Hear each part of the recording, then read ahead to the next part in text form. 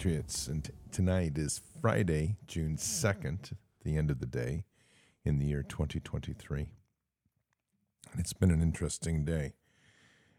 A great day, in fact, when we consider all the prayers that we did today, which is always a very intense Friday, but one that always yields just amazing miracles of God in this world that we're able to witness and hear testimony on, and we're very grateful for that. And I thank everybody that joins that session. If you haven't been part of that, I'd really encourage you to join. It's really powerful and really amazing. We have over 100 people weekly that stay into that for today we had almost 2 solid hours, I guess, 2.5 hours, more than that, 2.5 hours of solid prayer, which is really amazing. Patriots, one thing for sure right now is we're dealing with a food supply issue that's pretty crazy, and they're going after the food, so make sure you're well stocked up.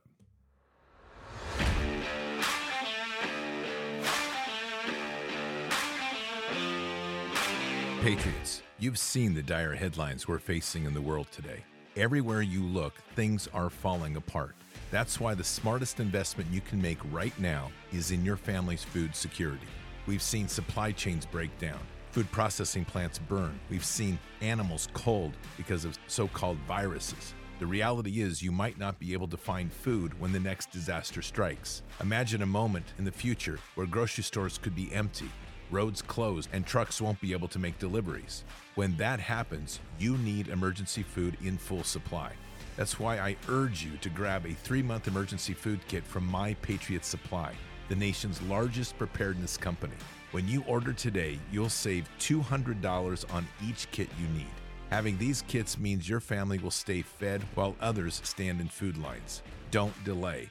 Order your 3-month emergency food kit today and save $200 per kit.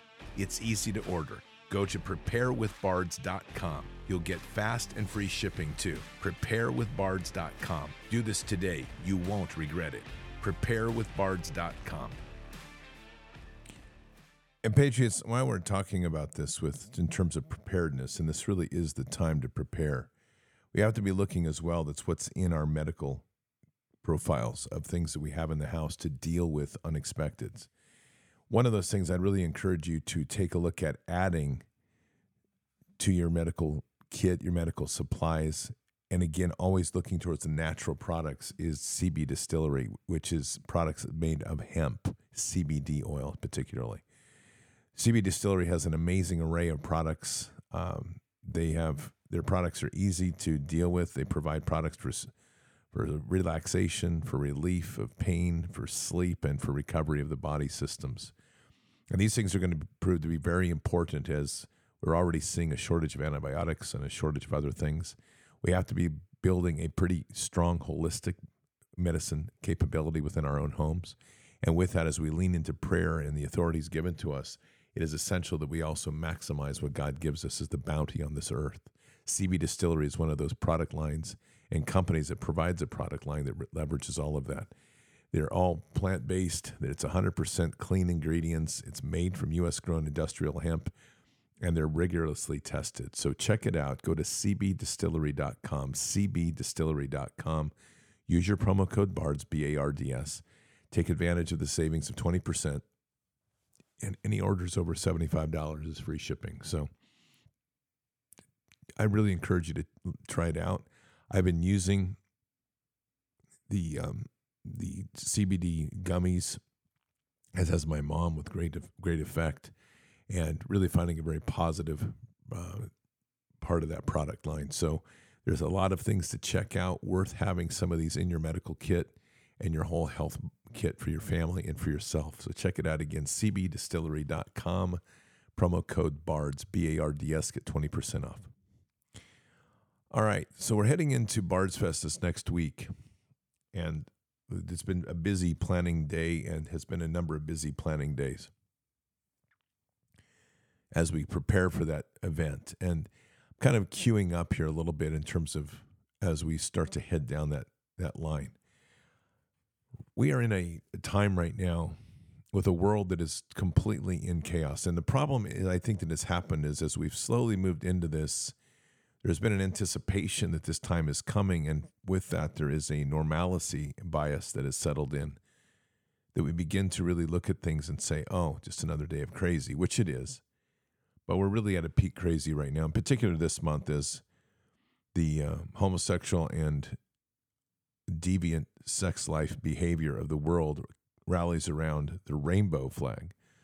God's rainbow was intended to be that of blessing and grace, not of pride, which they absconded for this month as we go through a pride month, as every freak and pedophile now comes out of the woodwork to try to remind us of their deviant sexual behavior, their desire to rape and pillage kids, and just to display to us their sexual behaviors that they can't keep in their pants or keep in their room. This is kind of the disgusting nature of evil. Evil is insecure by nature. It has to tell you and show you and try to stir you to anger or fear. Those are emotions that evil leverages so that it can gain more followers or more investment in yourself to influence more people to the dark side. And sadly, too many people just don't have the strength in their armor or the will within faith to stand up to it. And it becomes a sort of thing where people shun back, go into the corner, and quietly pray and wish things would go away. Evil's not going away until we confront it. And that's a simple fact. Deliverance work. It's probably one of the most important things that we are involved in right now. The great thing about Glad Tidings, the Church of Glad Tidings, is it's a center of training deliverance. That's led by Pastor Dave Bryan and his amazing team, and there's a lot of great people there that do it. You're going to be hearing down there from pastors that do deliverance. Brad Cummings does deliverance. I've been trained and am continuing to work in the area of deliverance. You're going to hear from Pastor Anthony Thomas. He's trained in deliverance. Pastor Dave Bryan is going to speak. He's trained in deliverance. This is very real. And it's an issue that if we aren't gaining the tools to fight the devil and to fight the evil, then we're going to be underhanded and under-equipped for what is coming.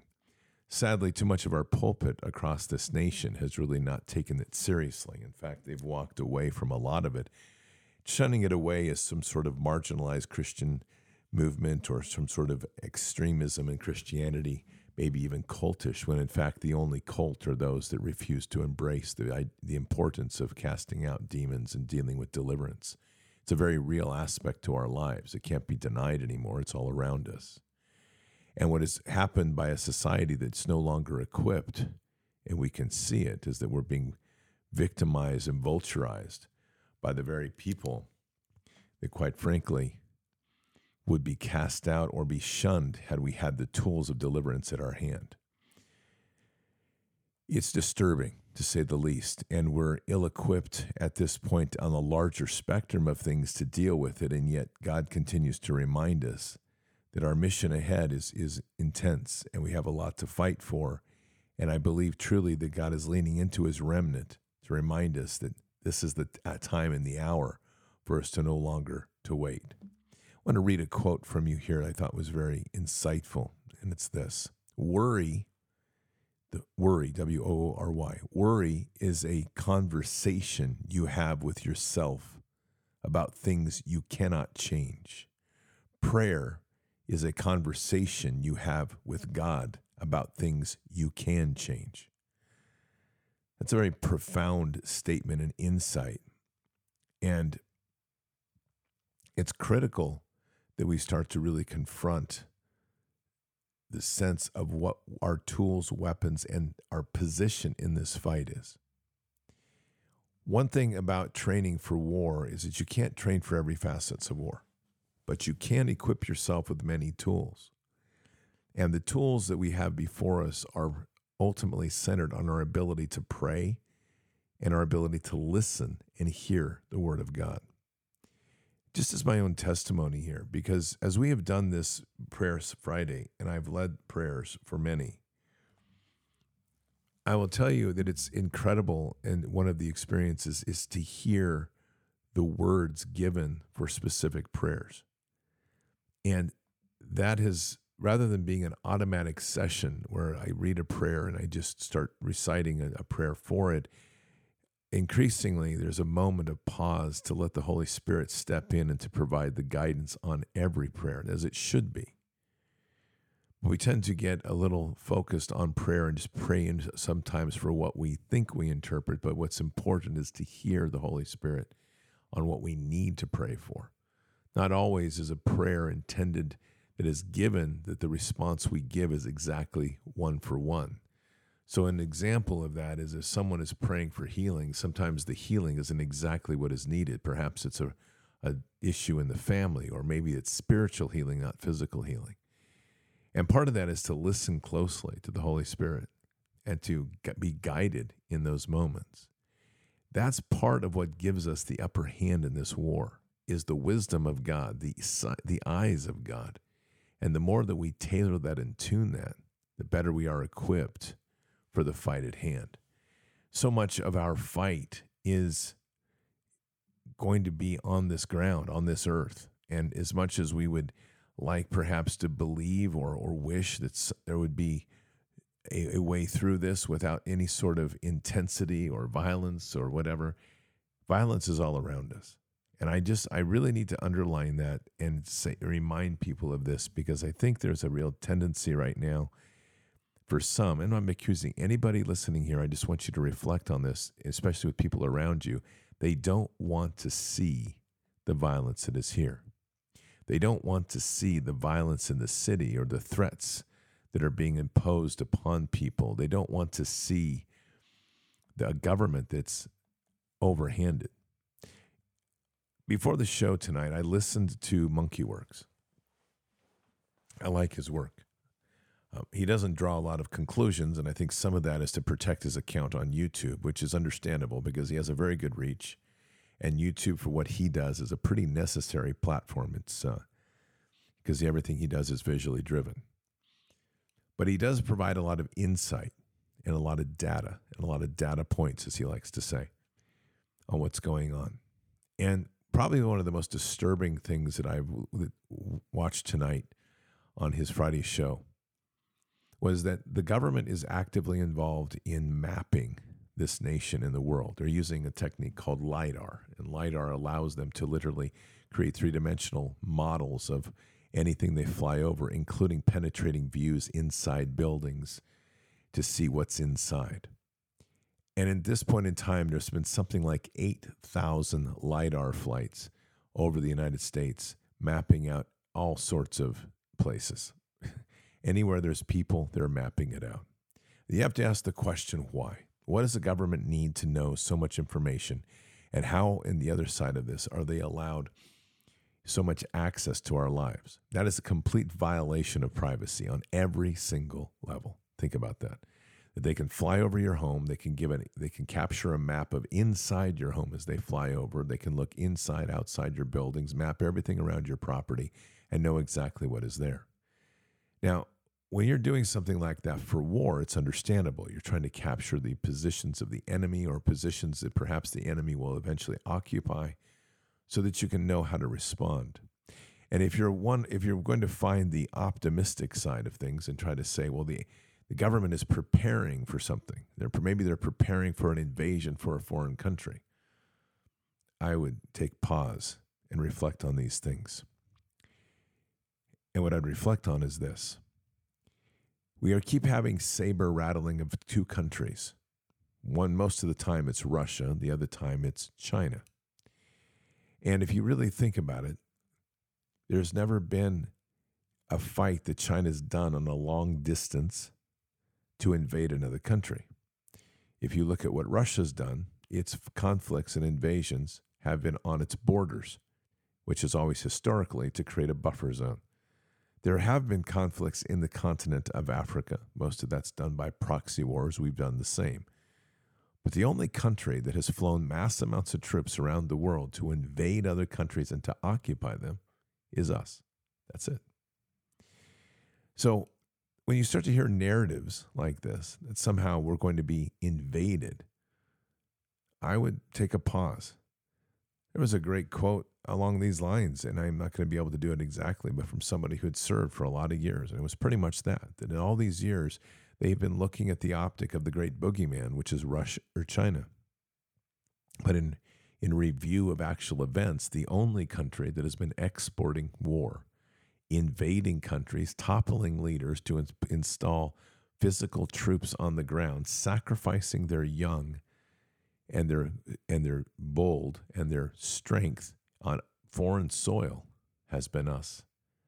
So when you start to see the military starting to do mapping, a same military that has been involved in many ways with a transformation of this society since Obama, to use the military as a vehicle to fast track in the principles of transgenderism and the assault on youth, the pedophile culture, to protect it under flags like the pedophile flags of LGBTQ and transgenderism.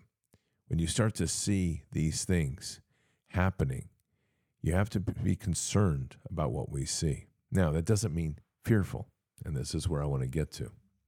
Fear is our greatest enemy.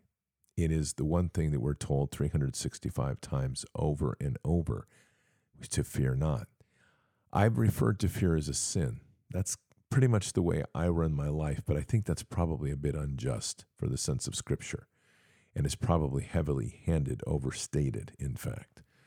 But I do, when I confront myself with fear, I confront it with the boldness of saying, basically, it's a sin, because I walk in a place where I see that what God calls me to do, I must be fearless.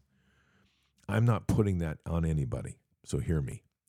But I do think that God tells us 365 times, fear not, to remind us constantly, knowing that we will fall in fear, that we will stumble in fear. And when we do fall in fear, we fall into the hands of the enemy. Right now, we live in a climate of mass destabilization. The easiest way to look at this is, if you want to take a well-known visual metaphor, the collapse of the Twin Towers. We're sitting in the basement of the Twin Towers knowing that these buildings are going to collapse. And above us are thousands of people. They're walking around totally immune or not even knowing what's about to happen. The problem we have in our world, especially this country, is our narratives has been shaped by a media that has been completely owned and more deeply owned than anything we ever imagined. 9/11 wasn't an attack on terrorists by some cave over in Afghanistan. There was a well-organized plot using nanotech explosives. It was that they literally painted on the walls and painted on the columns, and they used a controlled detonation on every building to slaughter thousands of Americans, to install fear in a culture, to do a ritual sacrifice of people, and in so doing usher in a new era of their master control, as people willfully handed over their rights, gave up their constitution, and aligned with the state's view of saying that we had to take on more places in the world where they could then take more of our boys across the water to slaughter innocent civilians, to disturb and to create more deep blood rifts, and to try to create a destabilization on the world that we will never get over. The American patriot that is rising up is going to take on these burdens. And we're going to face a world that is not ready for us to do anything other than fall. This is a world eager to see us collapse. And they have righteous reasons to believe that. They have witnessed the bombs of Americans kill their children. They have witnessed the aerial drone strikes that have wiped out weddings and whole families. They have seen and witnessed the innocents killed and guns placed on the bodies to make it look like it's somebody else. And while we have done some righteous acts across the world, and there are terrorists out there that seek to kill us, the problem is that when we dig into these wars, and it's literally a study that I did, you discover that the only reason these wars were precipitated is because we created the problem. So whatever actions were started with weren't resolved because we continued to create the blood rifts on the ground that perpetuated war indefinitely. That's the psychology of what the people we're dealing with. They're masterful at this. They're masterful at creating a vengeful heart. They're masterful at creating a continual cycle of us wanting to seek blood for blood. And the blood itself is what keeps this contract in play. The sacrificing blood of another, of an innocent, that continues to keep their witchcraft and their evil in flow to where the curse of blood continues to cycle us into the abyss and we never escape. We have an opportunity right now.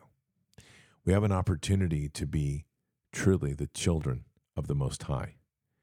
And this opportunity is going to test every one of us. It's going to test me. It's going to test you. It's going to test anybody out here that's following this approach. It's going to require that moment of temperance, that moment of professional resolve, focus, and yet mercy that we saw in the garden. So let me dig into that a little bit. I've talked about this story a lot because God puts me back in this place over and over. And it's the sword of Peter and the sword of Jesus, right in the moment of the garden. Peter slices the ear, and I know you've heard the story many times, but there's so much in that motion that needs to be looked at. As he draws this sword, first of all, as I've said many times, somebody that's clumsy with a sword doesn't draw a sword and strike quickly, especially on an attack that's coming at them. Somebody that's going to reach for Jesus. And Peter does a masterful job. But what we don't recognize enough is Peter actually stays alive. He stays the attack and saves the life by cutting off the ear.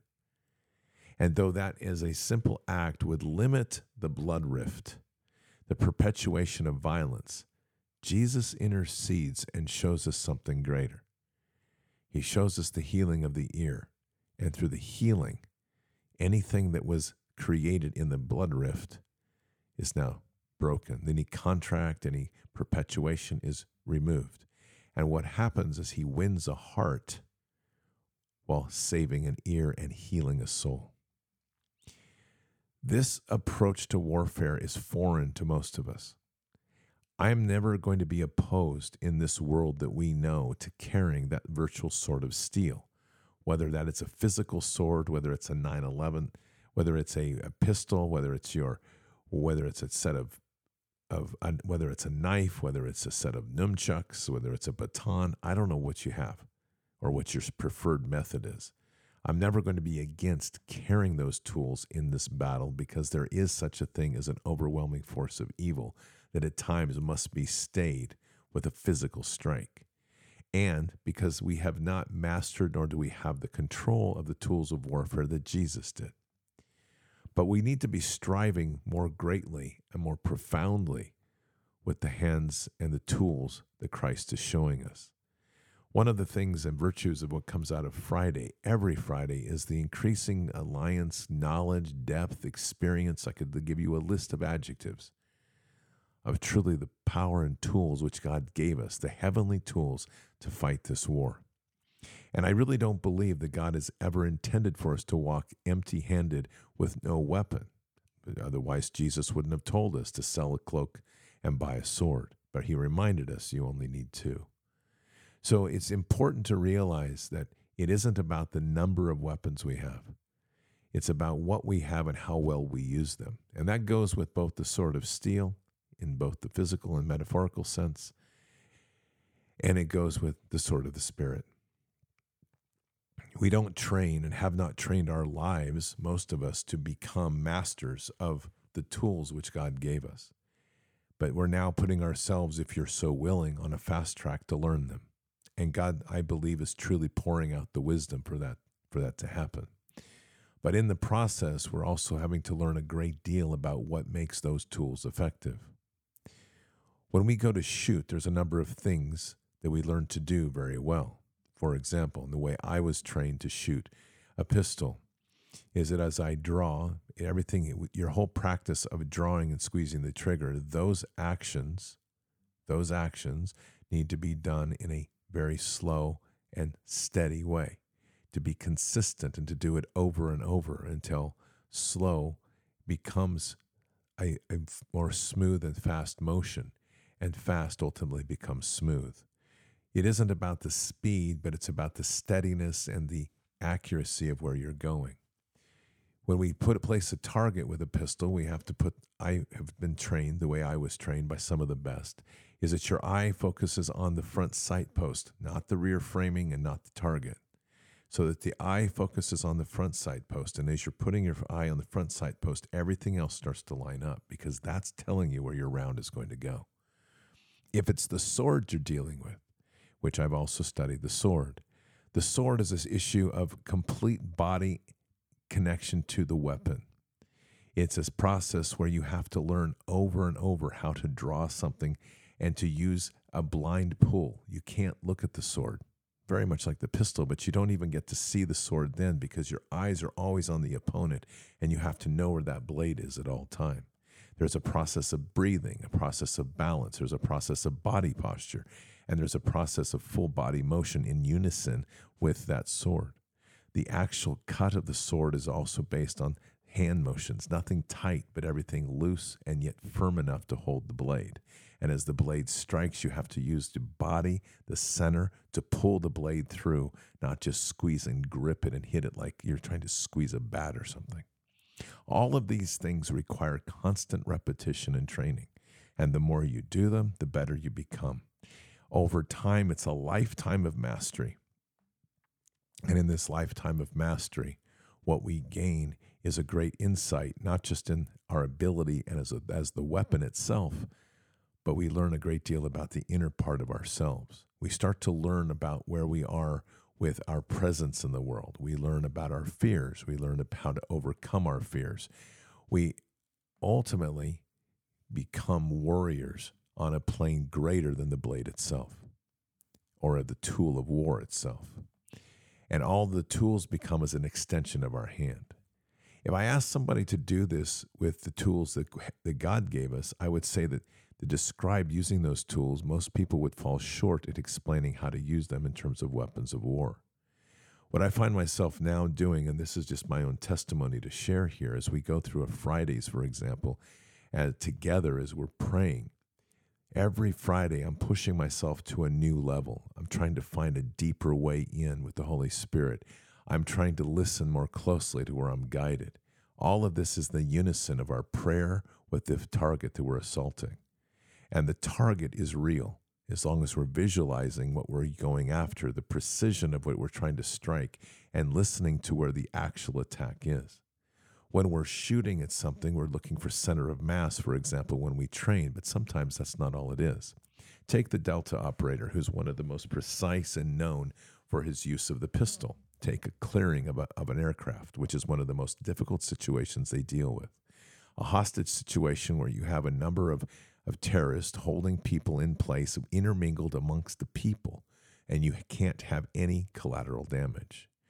They have to be able to draw and shoot in a precision, but the one key thing about that is they always have to have their eye on the target. They don't just randomly shoot or draw out of instinct. Everything has to be precise, and the target needs to be neutralized without causing collateral damage. The war that we're facing right now in a spiritual sense is very similar. We're getting into a place right now where the enemy is integrating amongst us, but it's doing worse than that. It's influencing people that otherwise would be innocent. They're victims. They're easily persuaded. They've become under the influence. They didn't have the armor of faith that they needed. There's a variety of reasons of things that have happened. And so what we witness here is a consequence of a world that now is seems to be tipping into the abyss. When in fact what's happening is it's falling victim to an overwhelming assault by the demonic. There are those that are truly evil. Don't kid yourself. But there are many of those that must be set free.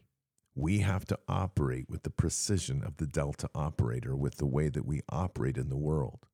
That means that our tools are different. We aren't always in the sense of lethality. That has to itself be redefined. As we engage an enemy, we have to engage an enemy with compassion, because our enemy, we don't know. When we say pray for our enemies, we don't know initially sometimes whether that is somebody who's truly evil or truly somebody who's under the influence of evil. And that's where I say that as I've prayed on this so much and gone through this so deeply, God keeps revealing these words. This is not a war of flesh and blood, because we're dealing with influences far beyond our control. It's essentially Ephesians 6:10-18. So as we engage and pray for our enemy, we destabilize the enemy's stronghold. That's a critical aspect here, as I always see with prayers. Pray for our enemy, Jesus tells us. Yes, pray for our enemies. Because as we witness this on the battlefield, and we are on a battlefield right now, a massive one, it's all around us. The battlefield is all around you in every step you take. As we pray for our enemy, we start to dislodge that which is evil from that which is good. And we can start to see the separation of the influence. This is where we get into deliverance work. And with that, we can start to identify where the enemy is and where the enemy isn't. We have to start paying attention to the nuances.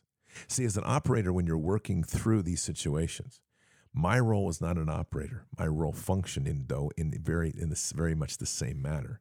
Because when I was in these war zones, what I was doing was engaging with people, working in around people, and looking constantly for the subtle signs, the subtle indicators of things that weren't just quite right.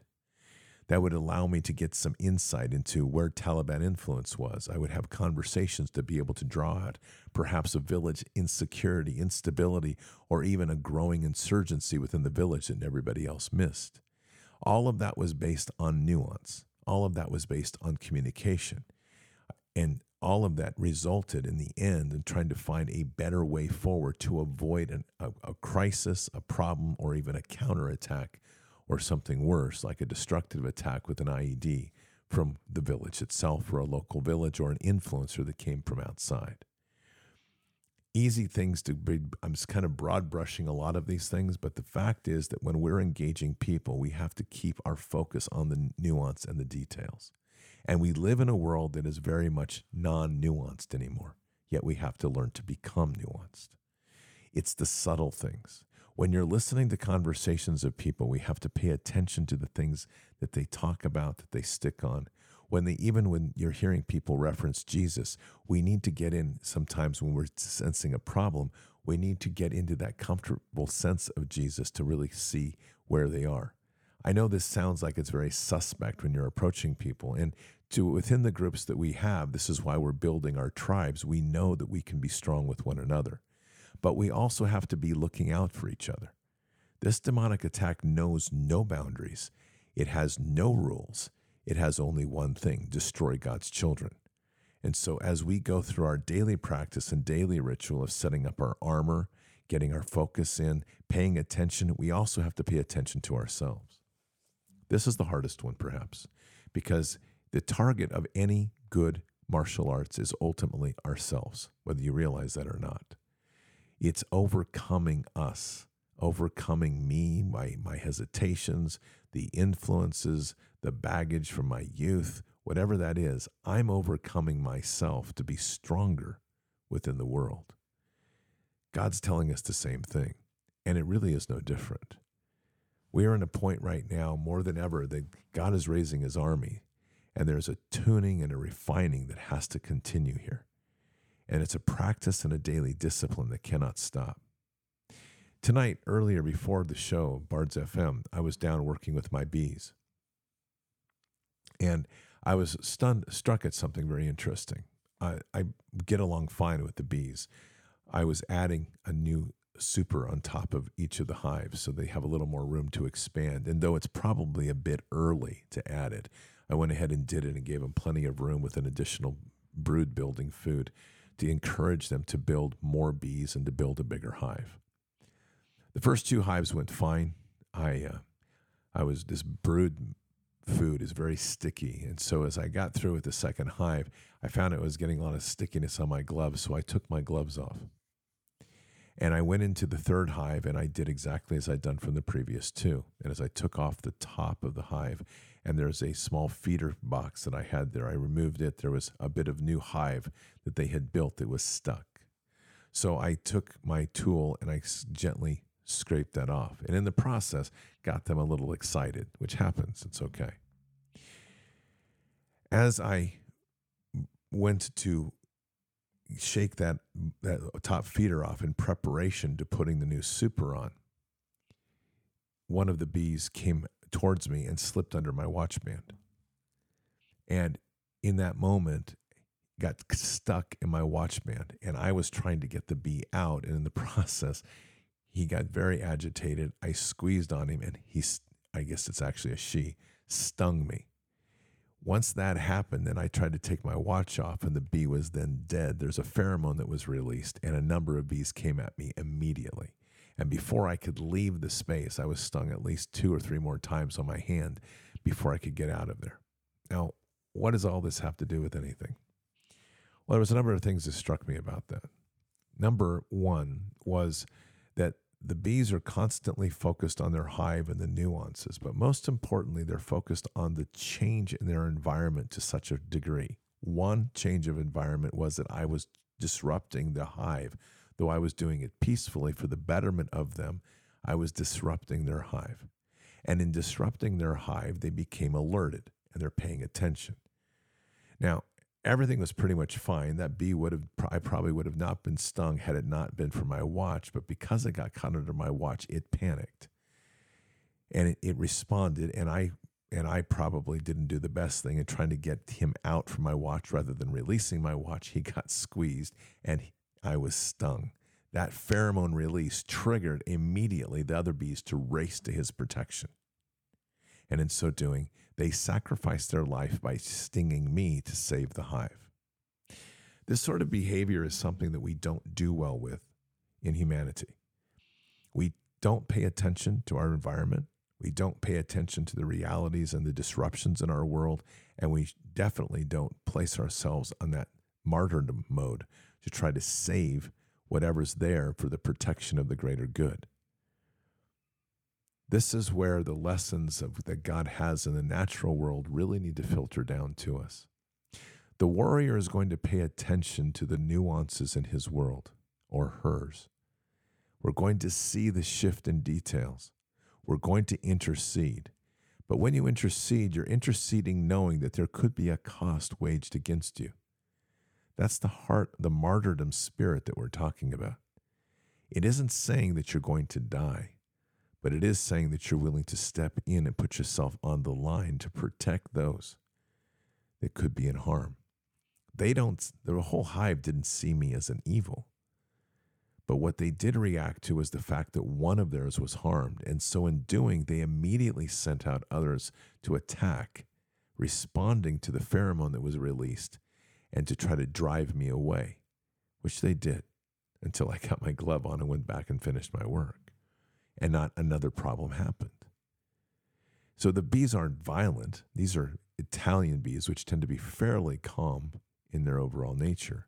But what's really profound about all of this is the intensity of the moment and the need to make action to drive a would-be or potential predator away, and the return to the balance and the calm of the hive once it happened. So much that we can learn from that sort of behavior. Imagine if we were that way with every single predator that was going after the children, but we're not. Instead, we tend to be very passive. We tend to lump ourselves into quens and corners to avoid having to take action.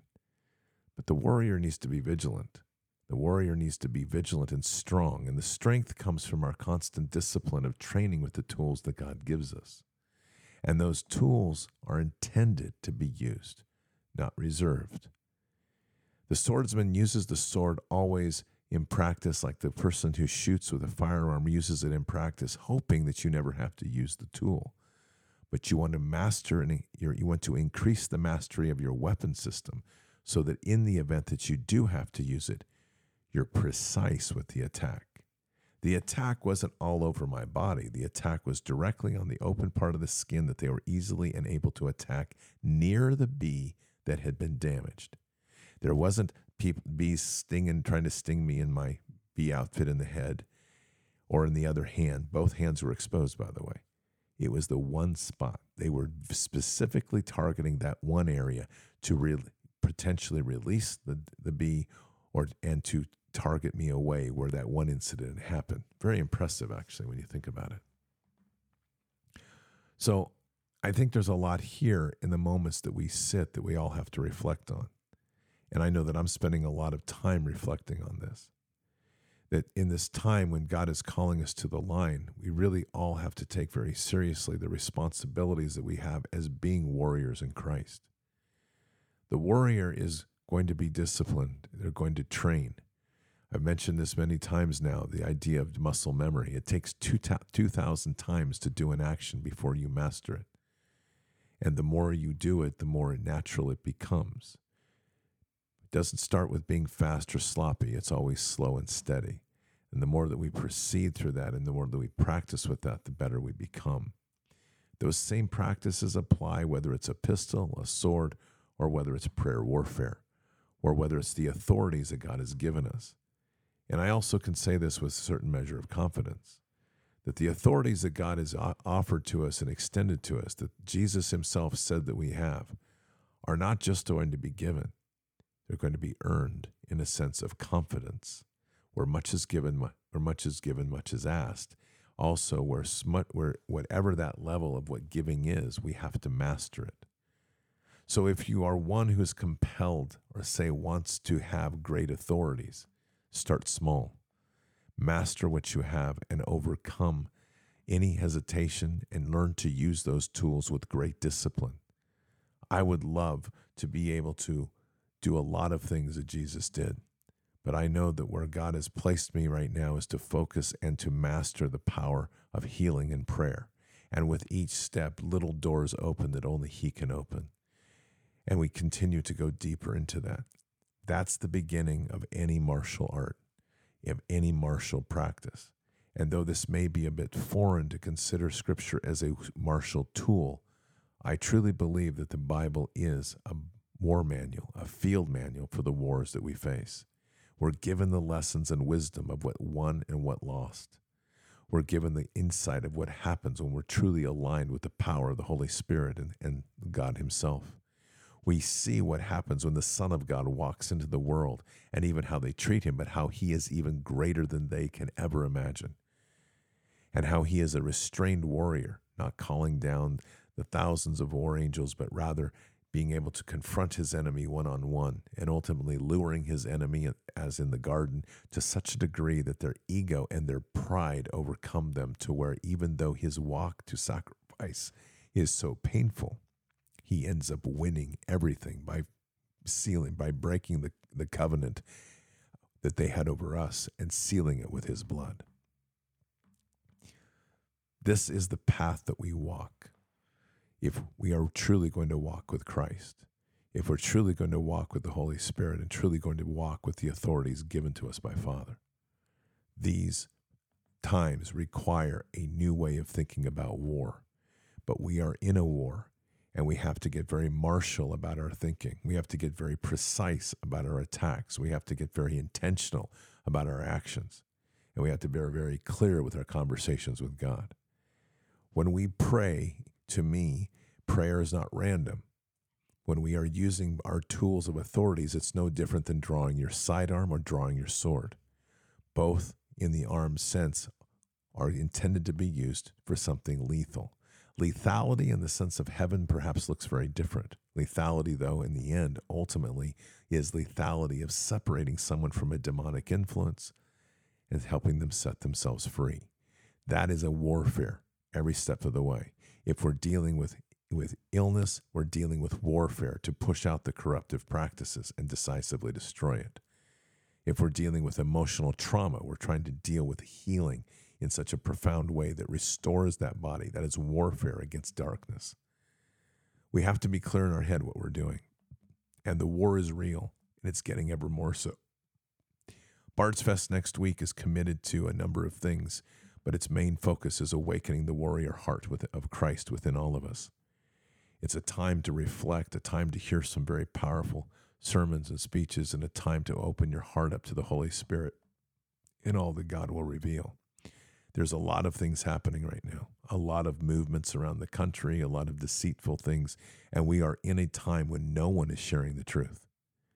But God's sharing the truth to us.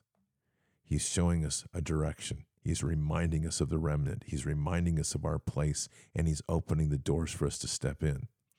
Because what I really feel we're about to go through is going to require those that hear and those that can to walk with God to step into an arena that perhaps we feel we're not even equipped for. But I think it's coming. And I think at the center of that arena is going to be healing, and it's going to be deliverance. Because once we really see this operation for what it is, this destruction, this attempted destruction of humanity. The true reveal will be that will shake the hearts of men, will be the understanding that we aren't fighting flesh and blood. We are fighting the principalities beyond our reach, and they are here. They are active. They are real, and they are destroying humanity and using us to do it by our own hand. It will be the mighty. It will be those anchored with their feet on faith, on the rock of faith and the true heart of Jesus, with the armor of God around them. Not your armor, but the armor that God has given us. The mightiness of the sword of the Spirit in one hand, and the willingness to mount that sword of steel on the other, and to be ready to confront an enemy, as in the garden, to try to stay the attack and save the life, but in the end, heal and to set them free. When we commit to that and we have the path that we're on, and we open our hearts and selves up to letting God flow through us with that mightiness, we will see the miracles on this earth shake the world, the miracles that will happen before their very eyes. And there will be nothing left for people to do other than to fall on their knees and put their eyes to heaven and say, Father, Father, help me, and help me find my way home. That will be the greatest moment in human history. That will be the moment when we have the greatest role to play, to keep their eyes where they are, to console their hearts, to heal their wounds, and to have them then stand on their own before their Savior Christ, and to be led in a path to accept Christ in their life and become mighty men and women of the one God, the true God, the Father of hosts. Let us pray. Father, very blessed to be here tonight, humbled by all that is given and humbled by the wisdom that you continue to shed upon us.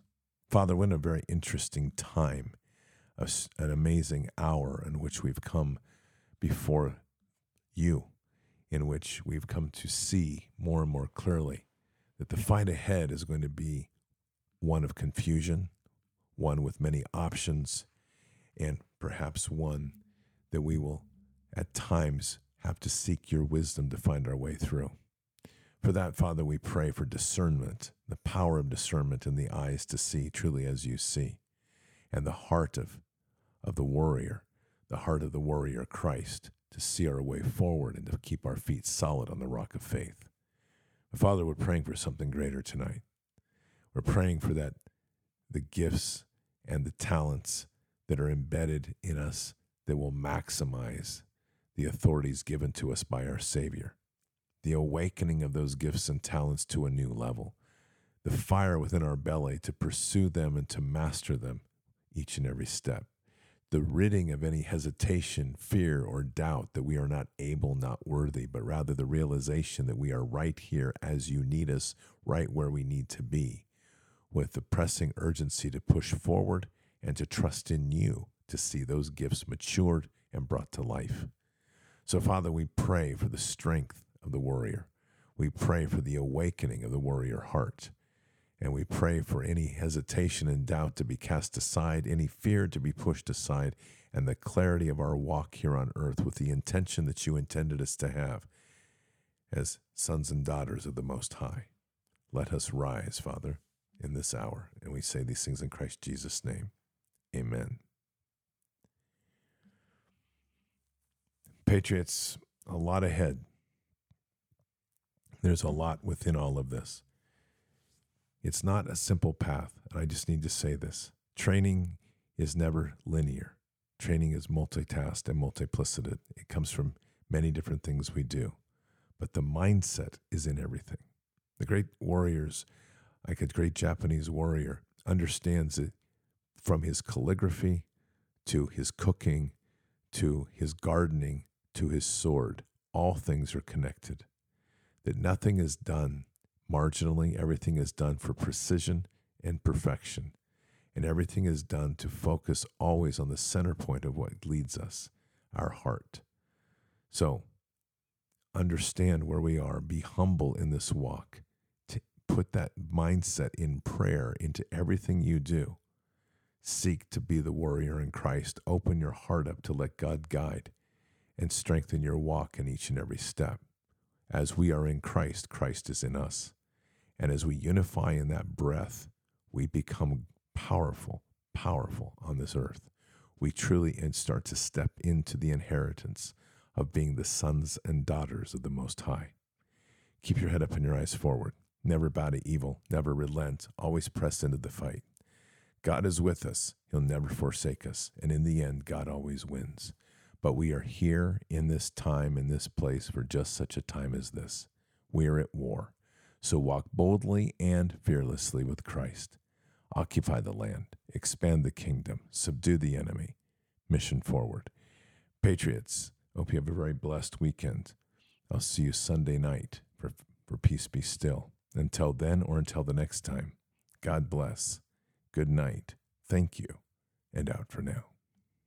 Oh, I wanna feel something. I just wanna breathe again. Dive into the deepest end. Oh, I wanna feel something. Let me get back in my body. Oh, I wanna open my hands. I know that healing is for me. I wanna breathe again. Oh, I wanna feel something. I just wanna breathe again.